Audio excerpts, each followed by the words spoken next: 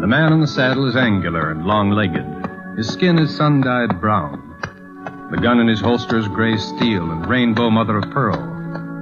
The handle unmarked. But the gun has killed and the man has killed. People call them both the six-shooter. Around Dodge City and in the territory on West, there's just one way to handle the killers and the spoilers. And that's with a U.S. Marshal and the smell of gun smoke.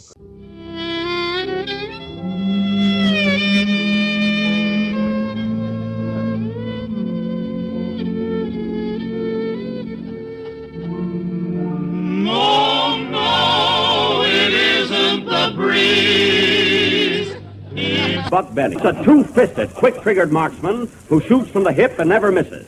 Well, hello again. This is Buck Benny speaking.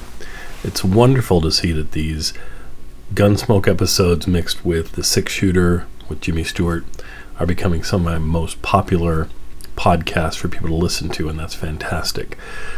Tonight we have Kane, written by John Meston, as our Gunsmoke script, and after that we have the six-shooter in Battle at Tower Rock. Now, if you haven't listened to last week's episode, that was a rehearsal for the Gunsmoke episode called Railroad. It was a great episode to listen to and very different from a lot of the other episodes, so very worthwhile to listen to if you haven't. And even though it's a rehearsal, it's beautifully done. It sounds almost like a finished episode in lots of ways. So, without further ado, though, let's get to tonight's episode. I love Meston scripts, and it's going to be fun with John Meston, followed by a fun episode of the six-shooter Battle at Tower Rock. I hope you enjoy both of them. We'll see you next week.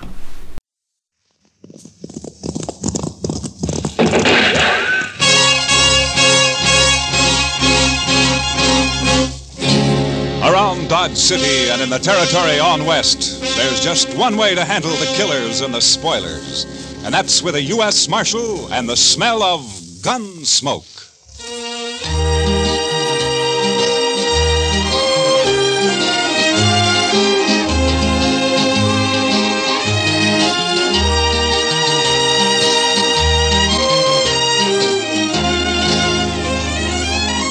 Gunsmoke, starring William Conrad, the transcribed story of the violence that moved west with young America. The story of a man who moved with it, Matt Dillon, United States Marshal.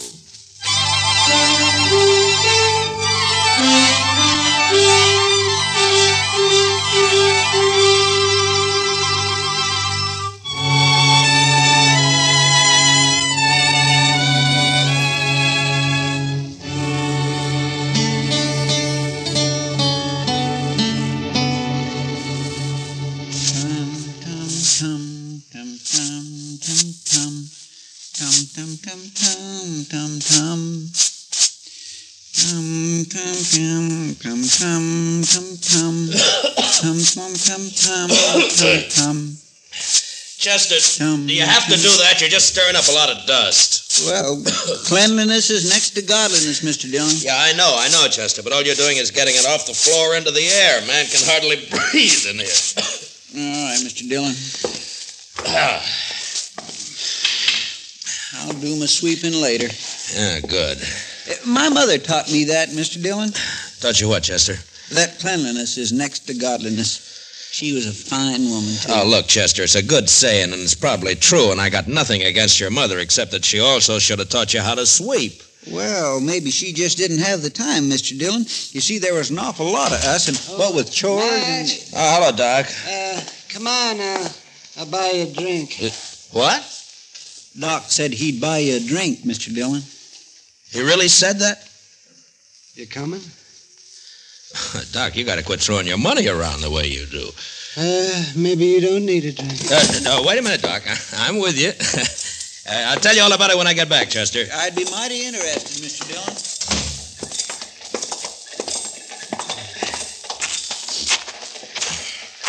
Oh, sure be glad when it gets winter again. Why, Doc? You'll just complain about the cold, then. I suppose.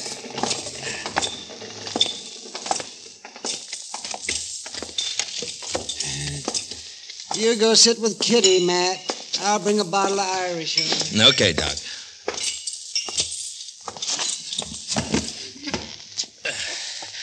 Hello, Kitty. Hello, Matt. What are you and Doc up to? Yeah, he wants someone to talk to, so he picked me. And you. Fine. I'm a good listener. Lots of practice.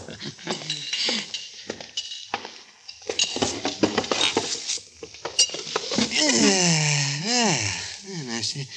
You like Jameson's, don't you, Kitty? Sure, Doc. What are we celebrating? Let's see here. We'll drink to a fellow that you don't know. Uh-huh. Cain Vestal. Well, here's to him. Yeah. Here's to him. Yes, he'll be dead in a couple of months. What? That's what I told him. What do you mean, Doc? Well, I'm not the only one who's told him that. I'm just the last.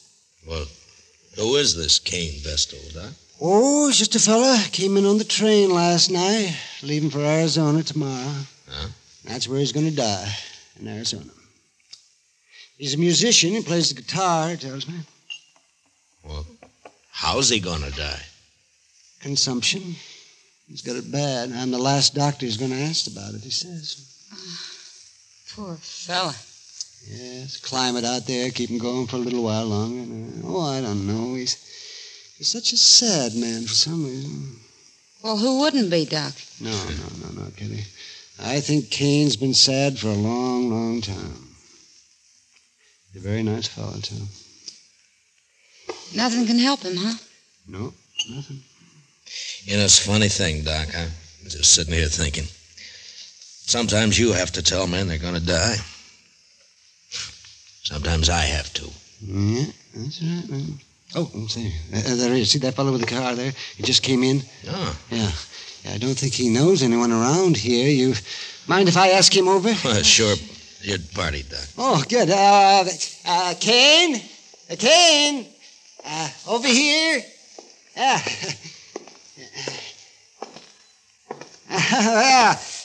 Sit down. Sit down. Cain, this is Kitty. Hello, Cain. Kitty. This is Marshall Dillon. Hello, Marshall. Pleasure to meet you. He's doing it, yeah. Sit down. There we are. Have a drink. Well, thank you, Doc. This your first trip west, Cain? Yes, Marshall, it is. Oh, well, where are you from? No place in particular, Miss Kitty. I seem to spend most of my life on the Mississippi River. I thought you were a musician. I am. I was hired to ride the river boats and play my guitar for the passengers. Oh. Well, at least you've had a constant change of scenery. After 20 years of going up and down that river, it got pretty familiar, Marshal. Well, Cain, I knew a young fella back in St. Louis before the war, and he was learning to be a river pilot. Say, I wonder if you ever ran into him. Name of Clemens, Sam Clemens? No, Doc, I don't believe I did. Oh, he was a very amusing fella. He was just chock full of stories. You leaving Dodge tomorrow, Cain? I'm headed for Arizona, Miss Kitty. No reflection on Dodge, though. If you hit a place out there called Tombstone, I wish you'd look up Virgil Earp for me. Tell him I sent you, huh? Thanks, Marshal. I'll do that. Say, Cain, I wonder, could I ask you a favor? Well, certainly, Miss Kitty. Anything at all. Well, would you play something for us? I had an idea that's what it'd be. Anything in particular? Oh, play something you like, Cain. Another girl I knew used to like this one.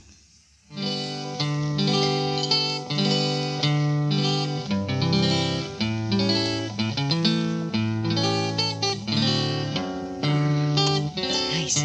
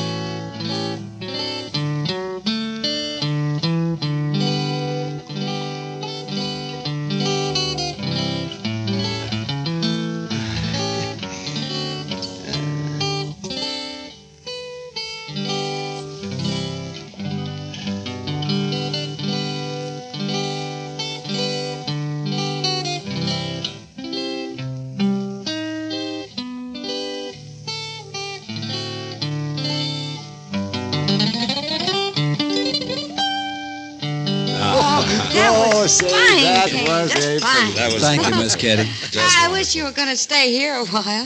Maybe you could teach me to play like that, huh? It'd be a pleasure, Miss Kitty. But I'm afraid I won't be around for long.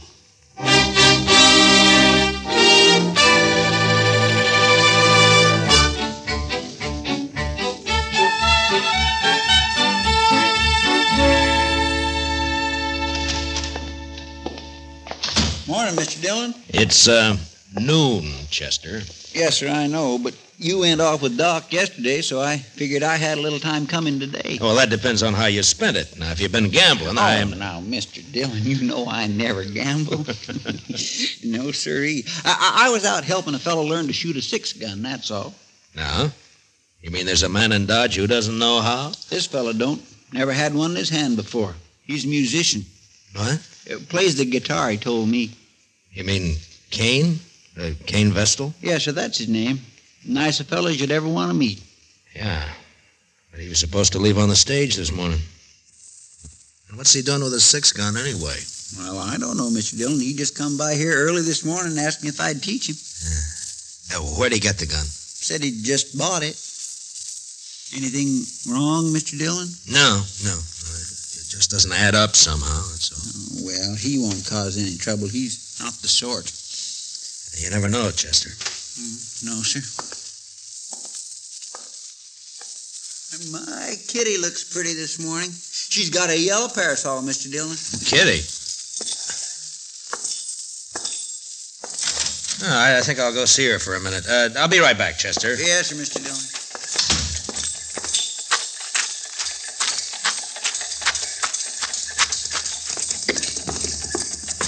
Kitty? Hello, Matt. Kitty, I'd like to talk to you for a minute. Well, sure. What is it? I'm curious about something, Kitty. Maybe you can help me. Maybe. How long was Kane Vestal with you yesterday? Kane. Oh, well, he didn't leave till evening. Why? Well, he didn't go out on the stage this morning, and he's bought himself a 6-gun. You any idea why? A gun? Huh? Doesn't sound like Kane. Anything happened yesterday, Kitty, or did he tell you anything? Well, yeah, there was one thing, Matt. Joel Adams and a couple of his men came in. Yeah. Kane got pretty upset when he saw him had a bad coughing spell. Oh? Later, he asked a lot of questions about Adams. Well, what'd you tell him? Just that Adams is a big landowner around here, that nobody who isn't working for him likes him very much. That's all I know, anyway. Yeah. They didn't talk, Adams and Kane. No. I don't think they even know each other. Well, anyway, he sure isn't the sort to be packing a gun. Now, you'll just get into trouble, Matt. Yeah. Where's he staying, did he say? Dodge House, I think. Yeah. Thanks, Kitty. I'll see you later.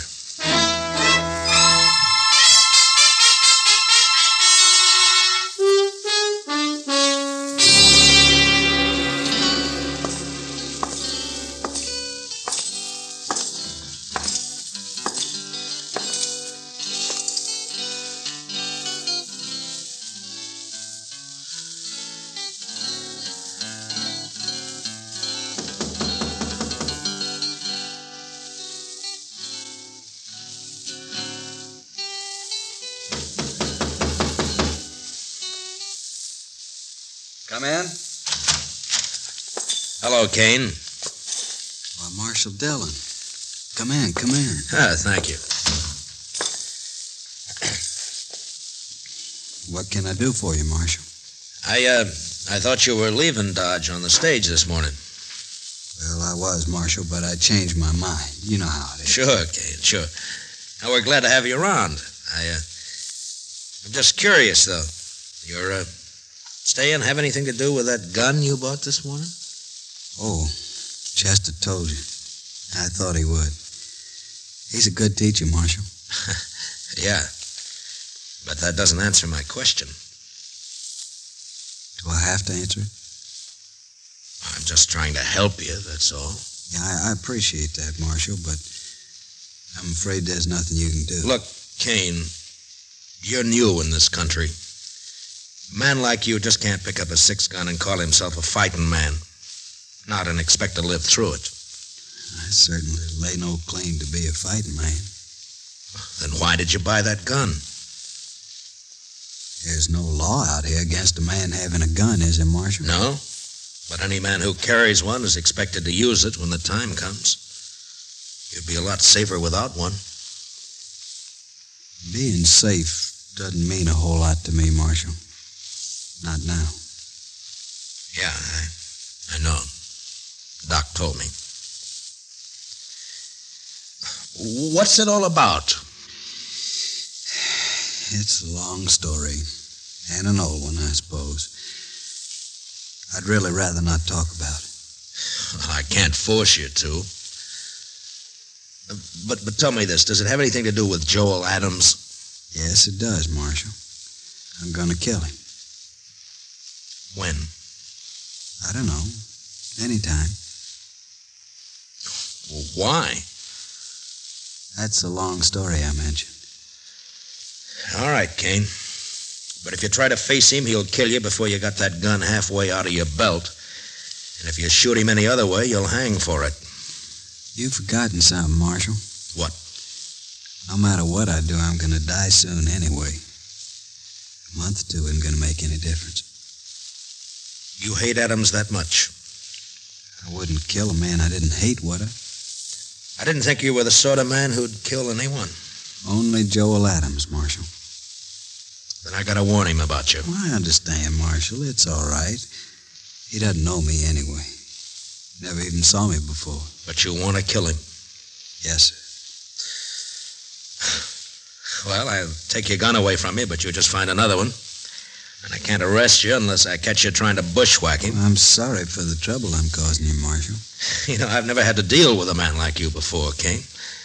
Maybe I ought to just tie you up and throw you on that stage. You could. But I'd just come right back. Yeah, I guess you would. I'm sorry this has to happen here in Dodge, Marshal. Then why don't you leave? I guess I hate Joel Adams too much. All right, Kane, I'm through trying to convince you. So long. Bye, Marshal.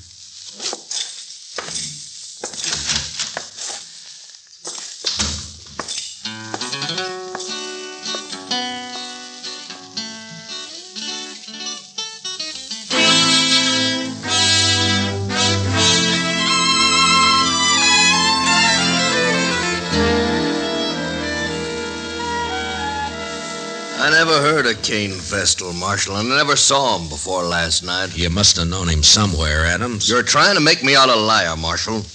I'm trying to save Kane's life and yours, maybe. No, he ain't gonna shoot me. I'll kill him first time he looks sidewise. Maybe you won't see him. Oh, shoot me in the back, eh? Well, in that case, In that case, what? Why, nothing, Dillon, nothing. Forget it.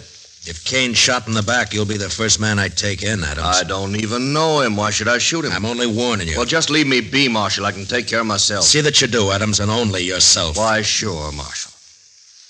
I don't much like the idea of some stranger gunning for me. Makes me sort of uneasy. There must be some reason for it. Don't start it again, Marshal. Ain't no reason. I know. You've led a blameless life. You never hurt anyone. I told you twice. There are now. men around here who'd shoot you on sight if they thought they could get by with it. I don't think you were ever any good, Adams, so don't tell me Kane's got no reason. I don't believe it. You're pushing me now, I'm Marshal. tired of your talk, that's all. Maybe it's true you don't know him, but he sure knows something about you. Well, then he'll wish you didn't. That's all I got to say. Well, just keep out of his way. Give it a little time, and maybe there won't be any killing at all. Why, sure. All the time in the world. All right, Adams. I've done all I can. Just don't worry about me. I'm not. Then goodbye, Marshal. Goodbye.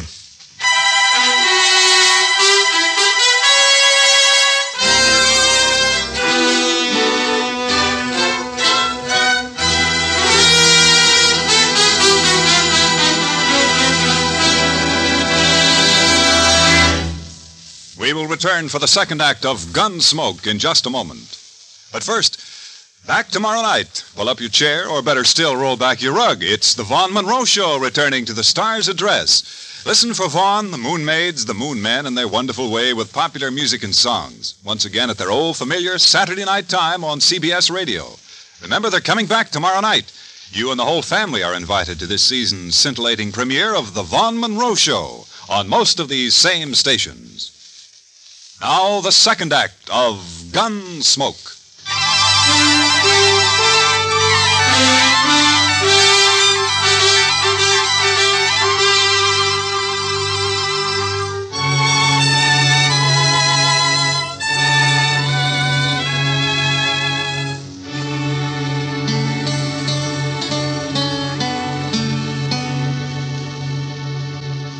Sure is quiet around town tonight, Mr. Dillon. Yeah. There's a trail herd due in a couple of days. I suppose business will pick up then. You'd think those cowboys be too tuckered out after a ride like that to have any juice left in them at all, Mr. Dillon. Yeah, they're too poor to cut loose any other time. Well, that don't stop them down in Texas, Mr. Dillon. No? No. It's just like an uncle of mine back in Waco. He was poor, he was mean poor. But he always said the only good money was to have fun with. Oh, did he have fun? But no, he was too poor, like I said. All right, Chester, all right. All I ask is that you don't try to explain it to me. Well, but there's nothing to explain, Mr. Dillon. It's just that he was the Chester. one poorest Chester. man you'd ever... Marshal, say, you want to talk to Kane Vestal? What? Kane is upstairs in my office. He been shot? No, not shot. Beat up. Well, how is he, Doc? Well, it's not too bad. A couple of cowboys found him just outside of town. They heard a shot and said 2 men rode off before they could stop them. Yeah? And I guess whoever it was, they didn't have time to finish the job. They just got started working on him. So Adams made the first move, huh? I'll be back soon, Chester. Yes, sir, Mr. Dillon. They hit him on the head with a gun butt and scratched him up some. Outside of that, he's fine. It's still assault, even if they didn't kill him, Doc. Yeah, I suppose it is. Anyway, they took a shot at him when they heard those riders coming along. Went right through his coat. Yeah. They probably think he's dead. So that's where you went, Doc. I might have known. Didn't even give you a chance to use that gun, did he, Kane? I didn't have a gun on me, Marshal, but it wasn't he. It was they. Huh? Did you recognize them? Well, I don't know many people around here. You know Joel Adams, so you told me. It wasn't Adam. Could you pick him out if you saw him again? No, Marshal, I don't believe I could. Where were you when they grabbed you, Kane? End of Front Street. I was taking a walk after supper. They rode up behind me, one on each side, lifted me up, and carried me out of town a ways. You must have got a good look at him, at least when they got off their horses. It was too dark, Marshal. Yeah. Doc, how long's he been here? Oh, about half an hour, Marshal. Why? Those cowboys who saw you, Kane, they brought you right in here, didn't they? Yes. So it was maybe an hour ago when those 2 men hauled you out of town? It was plenty light enough then. Was it, Marshal? You're gonna fight it yourself, aren't you? Yes, Marshal. It's my affair. It was, Kane, but you've been assaulted and shot at, so it's the law's business now. I won't prefer any charges, Marshal. You don't have to. I've seen you, and I know who did it, or who hired it done, as well as you do. Please, Marshal. I got to handle this my own way. There's a law that says you can't murder a man, Kane, and the same law says he can't murder you. Are you so full of hate you can't get that through your head? I guess that's it, Marshal. All right, Kane. You do what you have to do. So will I.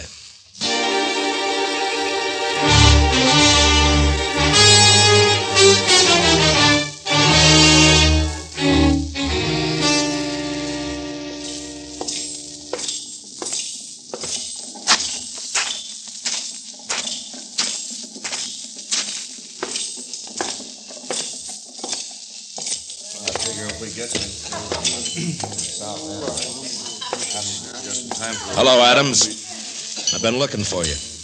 That's late, Dillon. Can't you see me tomorrow? It's not even midnight. That's early for you.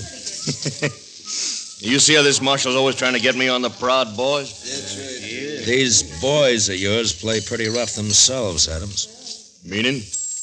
Didn't they tell you? Tell me what? What they did to Cain Vestal? They did not kill Cain Vestal, and you can't prove it. No, Adams, I can't. Cain isn't even dead. What? You know, I'm curious, Adams. Why'd you think he might be? Why, somebody said he got himself hurt. Joel Adams. You arranged this, Marshal. You know I didn't. Who is he? What does he want? Hello, Joel Adams. Don't strain yourself so you don't know me. Who are you? Cain Vestal. But my name doesn't matter. What are you haunting me for? I never saw you before in my life. That's true. You didn't. But we had a friend in common once. A friend? Who? Julie Travis. What about Julie? You were a riverboat gambler then, Adams, and you had money and fine clothes and a way with women, especially young girls. Julie was only 16 at the time. Never mind all that. So she went away with you to be married, you told her. Oh. I think I guessed the rest. You wanted to marry her, but I got her instead. Is that it? That's it, Adams. That's exactly it. Oh, now I thought you really had something on your mind, Vestal. Well, all right, why don't you get out of here and quit bothering people while you can still walk? Julie killed herself, Adams. She committed suicide. What? You didn't know that, did you? Well, it's got nothing to do with me. Because you never married her after all. It was just a year after you abandoned her in New Orleans. I think it has a lot to do with you, Joel Adams. What are your plans, mister? I see you got a gun in your belt. Gonna kill you. Oh, so? When? Now. Right now. All right, Vestal, draw. Leave the gun where it is, Cain. One thing I always promised myself, Adams. Someday I'd spit in your face. Why, you...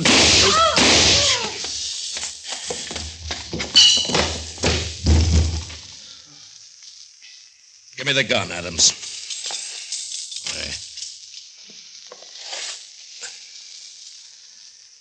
He's dead. Well, he was going to kill me. You heard him. He wanted you dead, Adams, any way he could manage. I know it. That's what I say. You're under arrest for murder. What? It was a gunfight. Cain never even moved for his gun. Well, then I'll hang for this. He couldn't have got me any other way. No, don't suppose he could have. I remember the river gamblers used to say, no matter how you win, so long as you win. That Cain should have been a gambler. Maybe he was. Come on, let's go.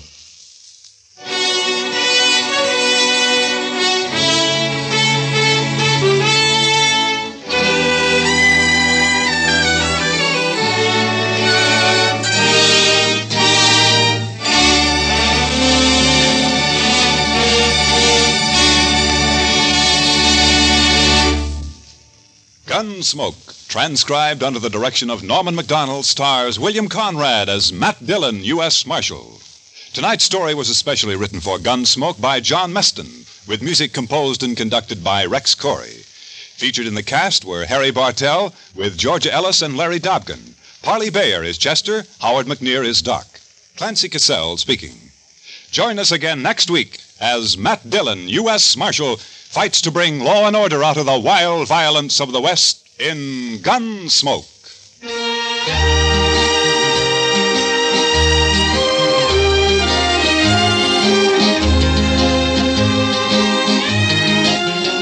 Both back this Sunday night. Edgar Bergen and Company, and Eve Arden is our Miss Brooks. Yes, it's the Bergen and McCarthy Show with Mortimer Snerd, Podine Puffington, Effie Clinker, Ray Noble's Orchestra, and guest stars. Back Sunday nights at the Star's Address starting this weekend. Returning the same night is our Miss Brooks, starring Eve Arden as an English teacher ever seeking her special degree in romance. For comedy galore, enjoy Bergen and McCarthy and Our Miss Brooks on most of these same stations. Back this Sunday night, presented by CBS Radio. This is Amos, but my real name is Freeman Gosden. I urge you to vote. And as Amos would say, follow the election returns on the CBS Radio Network.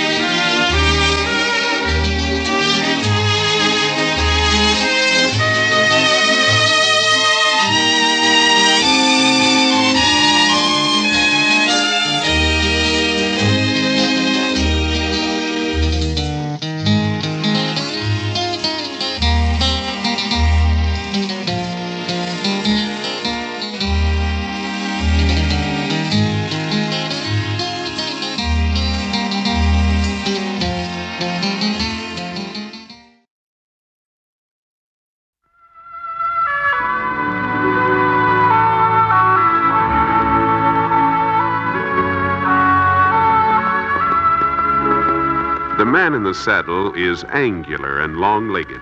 His skin is sun-dyed brown. The gun in his holster is gray steel and rainbow mother of pearl. Its handle, unmarked.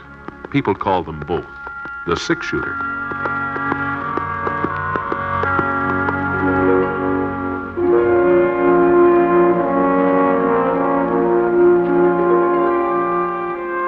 James Stewart as the six-shooter. A transcribed series of radio dramas based on the life of Britt Ponsett, the Texas plainsman who wandered through the Western territories, leaving behind a trail of still remembered legends.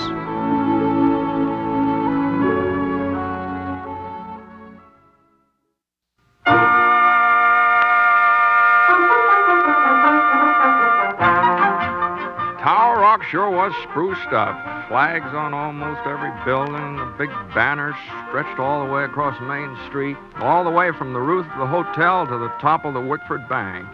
Franklin County Fair, that's what it said.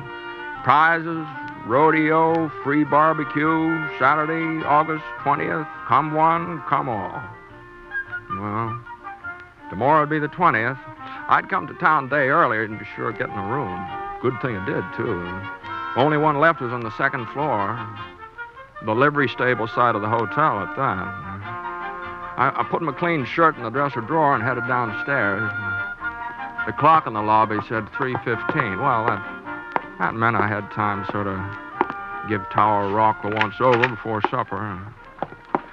Thought maybe I'd wander over and see how Kermit and Rome were getting along. But just as I was crossing the street, I saw Rome come out of the front door. Rome! Hey! Hey, Rome! Huh? Oh, Britt. Well. Finally decided to put in an appearance, huh? How are you? I'm fine, Rome. Fine. I was just on my way over to see you. You're not running short of cash, are you, Britt? No.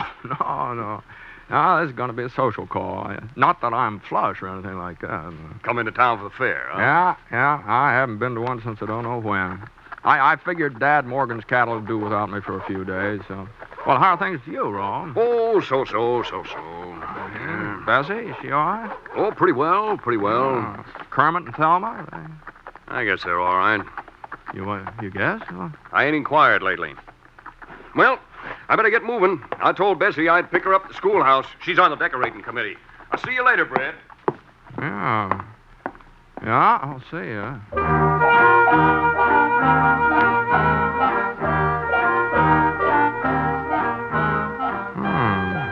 I sure couldn't figure out what was the matter with Rome.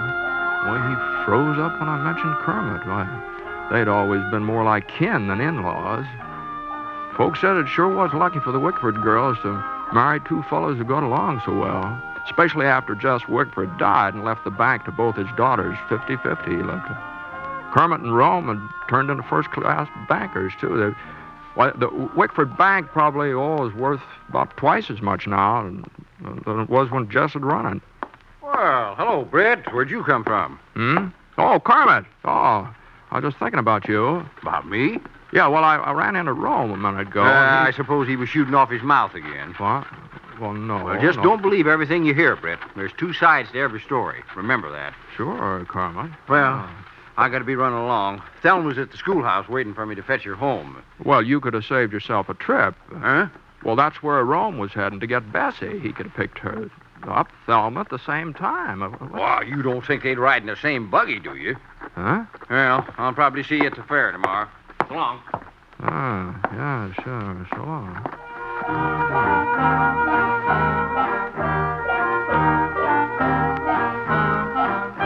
Well, there just wasn't any doubt about it. There's something that happened between the Binghams and the Madden, that's all.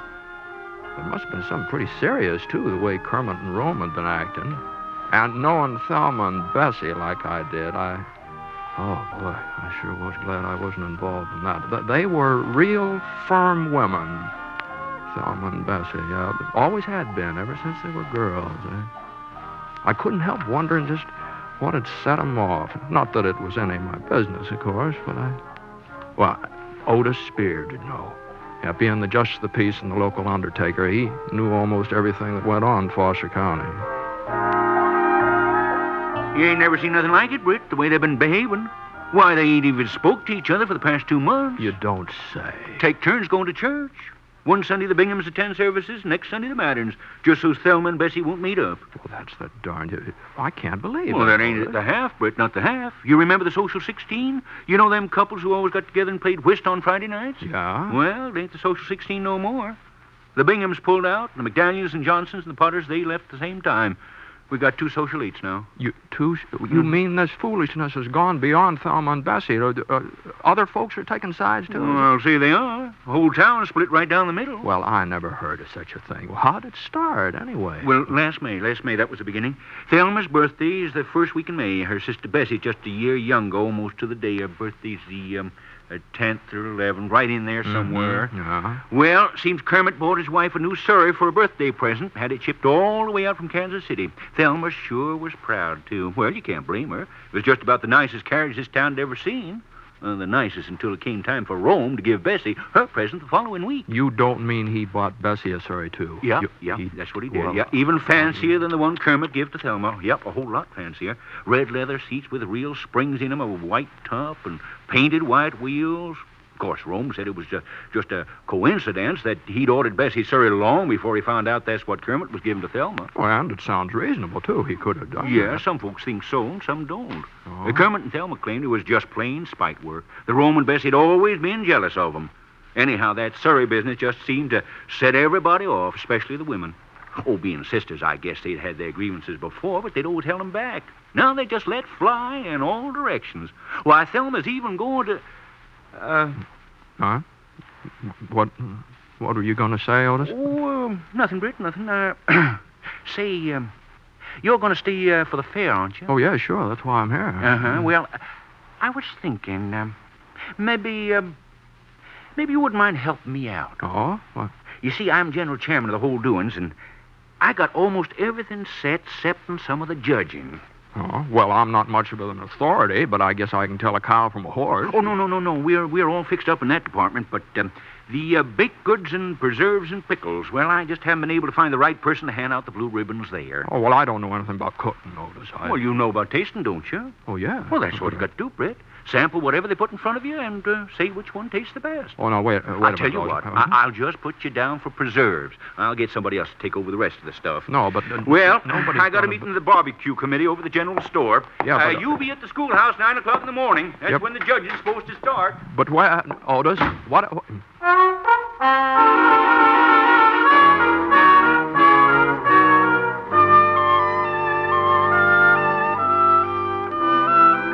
Where's the idea of me giving out blue ribbons for preserves? I couldn't tell peach from grape if it wasn't for the color. Well, there wasn't any sense of me standing here in the funeral parlor worrying about it. So I went back to the hotel to fix up for supper. Yeah? Who is it? Bessie Madden, Britt. Well, just a second. Well, won't you come in, Bessie? Why, thanks. Hey. Oh, Well, you're looking well. Oh, so are you, Britt. So are you. My goodness, I don't think I've ever seen you look better. No, now, Bessie. Well, now, what I come by for was to pick you up and take you over to our house for supper. Oh. You don't have no other plans, do you? No. I was just going to eat here at the hotel. Oh, you don't think we'd let you eat at the hotel, Britt? Why, you're one of our closest friends, always have been. Well, I don't know why Rome didn't invite you when you met up this afternoon. Guess he just took it for granted that you'd know I'd be expecting you. We're having fried chicken, hot biscuits, some of my strawberry preserves. You do like chicken, don't you, Britt? Oh, sure. Well, what are we waiting for? I've got my surrey outside, and I'd be glad... Well, excuse me, Bessie. Of course, Britt, of course. Britt! Well, I just heard that you were in Tower Rock, and I wanted to tell you Kermit and I are expecting you for supper. Now, I won't take no for an... Oh, I thought you were alone. Didn't mean to interrupt anything. You're a little late, Thelma. Britt's having supper with Rome and me. Might have expected you'd pull a stunt like this, Bessie Madden. Trying to bribe him, huh? Bribe ladies. And I suppose you didn't ask him to supper yourself? This is one time you can't lie out of it, Thelma. I heard you with my own voice. There's no reason I shouldn't ask him. Britt's a friend of mine. A friend of yours? You've never put yourself out for him before, not once in your whole life. Bessie. And since when were you so interested in his welfare? Thelma. The minute you found out he was going to be judging the preserves tomorrow, that's when. Preserves? As if I had any cause to try and influence him. My strawberry preserves have won first prize at every county fair for the last 10 years. Yes, but I've never entered against you before. I let you win. But this time it's going to be different. You're just making a fool of yourself, Thelma. You couldn't cook up a strawberry preserve if your life depended on it. I've got Mama's recipe, too, and don't you forget it. Now, hold and on all here, I both. have Now, to hold say on. is Now, that just hold on here now. Now, I want to get this straight. Now, both of you have entered your strawberry preserves in the fair tomorrow. I've entered my preserves. I can't speak for her. No, mine'll be there, too. Don't you worry about that. And I'm supposed to judge between them. Is that it? Otis Spears said you'd agreed to do it. That's right. Well, Britt. Just wait till I get my hands on Otis Spears.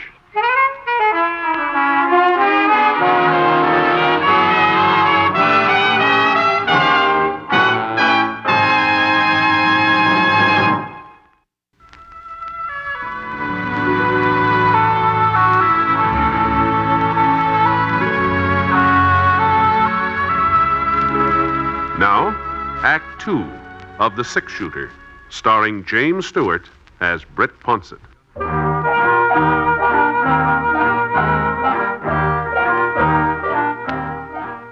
Well, I told Thelma and Bessie that I couldn't have supper with either one of them. Matter of fact, I kind of plain lost my appetite, I guess. It did take me a while to get rid of them, though. They both of them kept lagging behind, wanting to get the last word in. But finally they went home. Well, Otis Spears wasn't at the funeral parlor, so I went over to Widow Berkeley's boarding house where he lived and waited for him. It was after 9 o'clock before he showed up. Miss Berkeley had already gone to bed, and I heard the front door open, and I saw him head for the hall steps. Just hold on, Otis. Huh? Oh, Britt. Well, what are you doing here? I just wanted you to know that I won't be judging any preserves tomorrow. What? You heard me, Otis.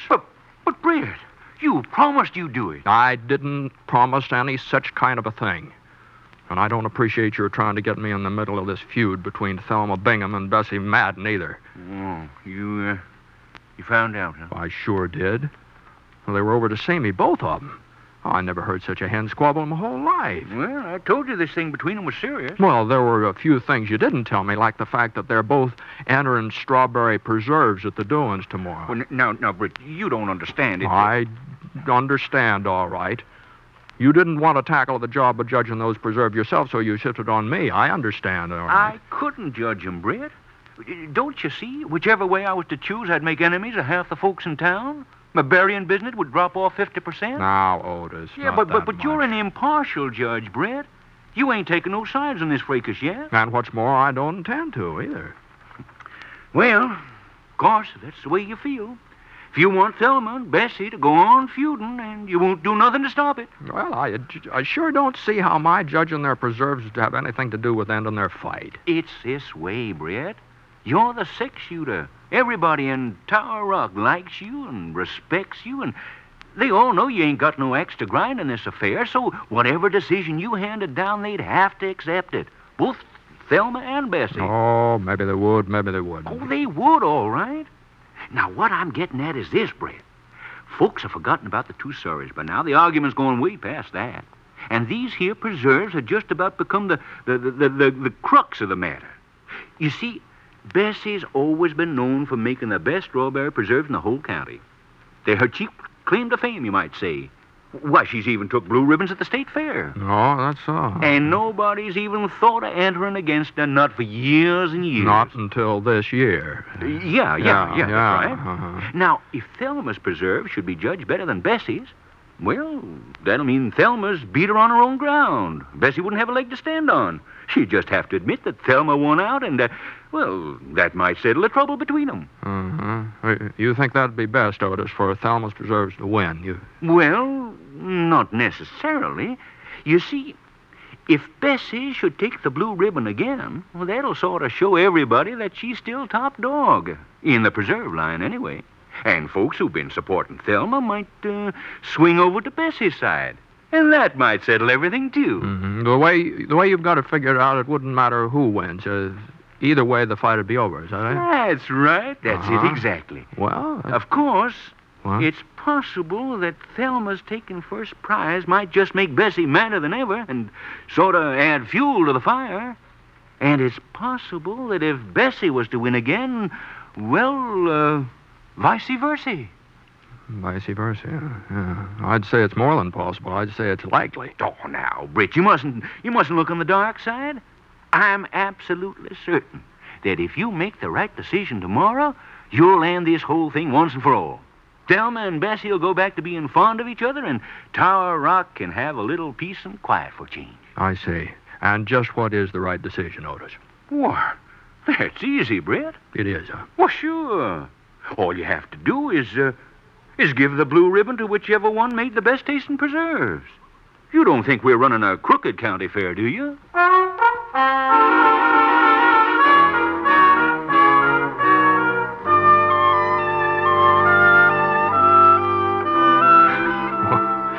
Well, sir, I never saw a fellow like Otis Spears.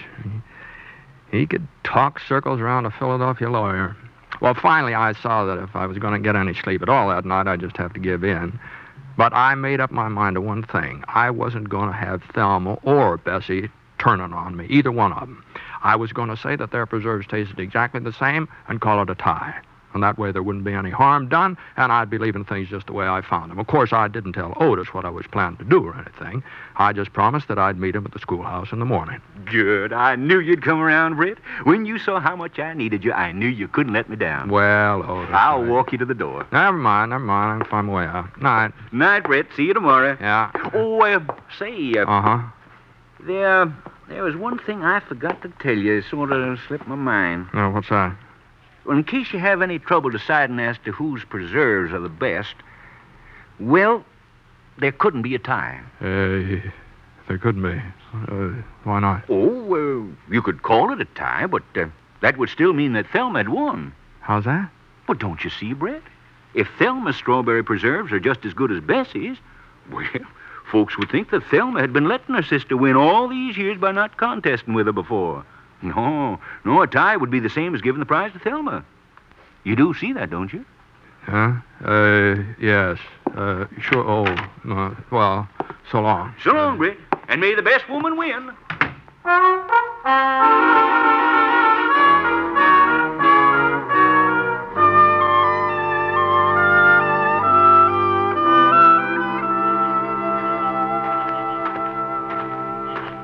Britt. Britt.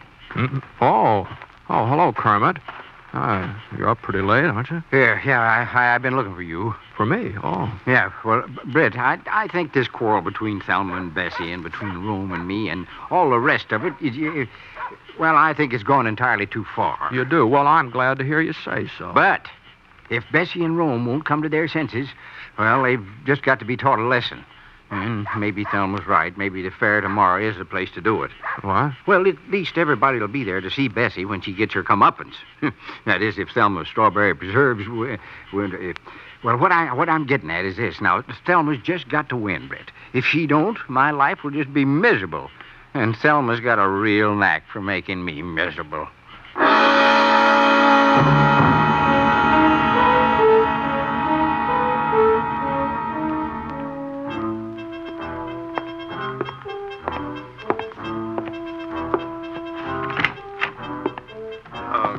Hello, Britt.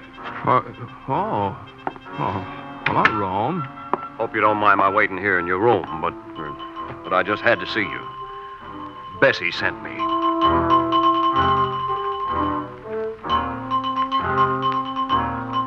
Well, it was the same thing over again from Rome, except that he was a little more forceful than Kermit. After he'd gone, I tried to get some sleep, but all night long, I just kept dreaming about strawberry preserves. Jars and jars of strawberry preserves.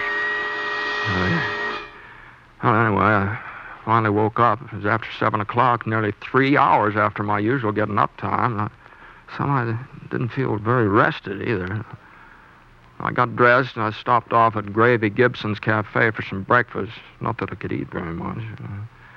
Then I started off in the direction of the schoolhouse. And the judging was already underway when I got there. And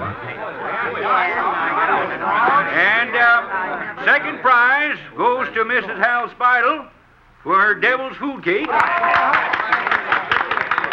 Honorable mention to Mrs. Johnny Seals for her chocolate lair. Honorable mention to Miss Addie Simpson for her sponge. Now, let's see, the next item is, yes, preserve. I don't see, there he is. All right, right up here, Britt. Right up here. There he is. Excuse me. Beg your pardon. Yeah. Well, folks, I guess you all know Britt Ponset. Well, Britt has been kind enough to volunteer his services in judging the preserve. Now, let's see, I believe there are, only 2 entries. Well, yeah, that's right, 2. Both strawberry. Yeah, quite a coincidence. Yes. Well, the first entry is submitted by Mrs. Bessie Madden. Bessie Madden. And the second entry comes from Mrs. Thelma Bingham. Yes, sister. Now, I'll just unscrew the caps on these jars. Hey, goodness gracious. Miss Madden doesn't know her own... there we are. You can just use a spoon there on the table, Britt. It's clean. All right, if you're ready. Here's the first jar. Mrs. Bessie Madden. Thanks, Otis. Britt, be careful. Oh, golly, I don't know how that happened, Otis. I thought I had a good, firm grip on it. I sure am sorry. I'll bet you will. Well, folks, seems we had a little accident up here. Mrs. Madden's preserves are kind of divided between the floor and Britt's trousers. I just don't know what we can do under the circumstances. Looks like, we'll have to rule that there's only one entry available for tasting. You just rule no such thing, Otis Spears. I've got another jar of my preserves right out in the hall. Oh, another jar? Bring them along, figuring there might be a slip-up somewheres. I'll be right back. Well, that was sure far-sighted of Bessie, wasn't it, folks? Well, while we're waiting, Britt can go ahead and taste Mrs. Bingham's jar. Here you are, Britt. I'll hold it for you. Just spoon right in. Well,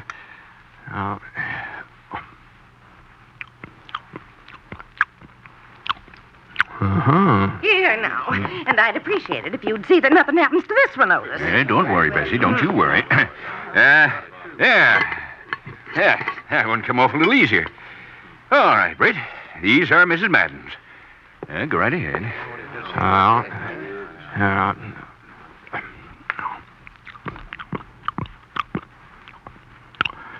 Uh-huh. Well, you had enough? Yeah. I've had enough. All right, folks, all right. Quiet down. Britt Ponsett is ready to announce his decision. Well, it's my opinion that I want to be sure of one thing first. Now, I understand that my job is to say whose preserves taste the best. Is that right? I'm supposed to pick the best tasting strawberry preserves in the whole county. Is that right, Otis? That's right, Britt. That's right. Yeah. All right, then. Now, these preserves of Mrs. Madden's, they're very good. Now, you might say they're excellent.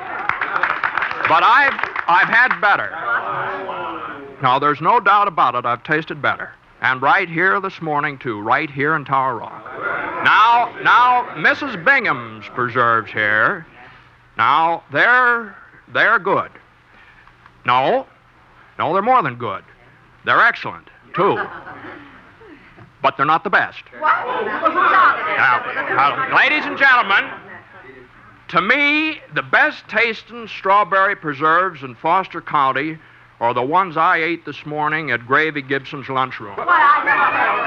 No, I'm awarding the blue ribbon to Gravy Gibson. You see that he gets it, will you, Otis? Wait, you can't do this, Britt. Gravy Gibson wasn't even entered. No, you told me you wanted me to pick the best tasting preserves in the county, and that's what I've done. Why, the very idea, comparing our preserves to the kind of thing Gravy Gibson serves up. It's an outrage. I've never been so insulted in all my whole life. Now, you see here, Britt If you think you can get away with this... Why, for 10 years, Bessie's preserves have been winning blue ribbons. And Thelma used the same recipe I did, our mother's recipe, and nobody's ever had a finer recipe for strawberry preserves than Minnie Whitford. That's right.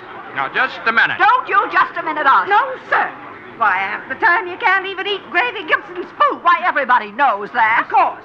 Well, this is the last county fair I'm ever going to enter Otis Spears. And that goes for me, too. Bessie, come on, let's get out of here. The sooner, the better. Well, don't just stand there, Kermit. Can't you see we're leaving? Yes, dear, yes. Rome, come along. Yes, Bessie. Why, did you see that, Britt? They went off together. All four of them. Together. Yeah. That's how it looked, all right. Oh, if that don't beat the Dutch. You got them so mad at you, they all went off together. I might have known you was up to something. Well, I don't know what you're talking about, Otis. I was just giving my considered opinion about strawberry preserves.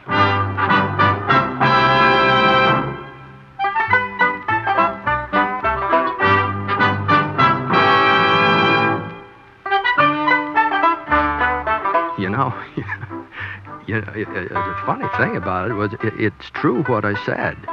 The preserves I'd had in my breakfast toast over at Gravy Gibson's did taste better than Thelma's or Bessie's.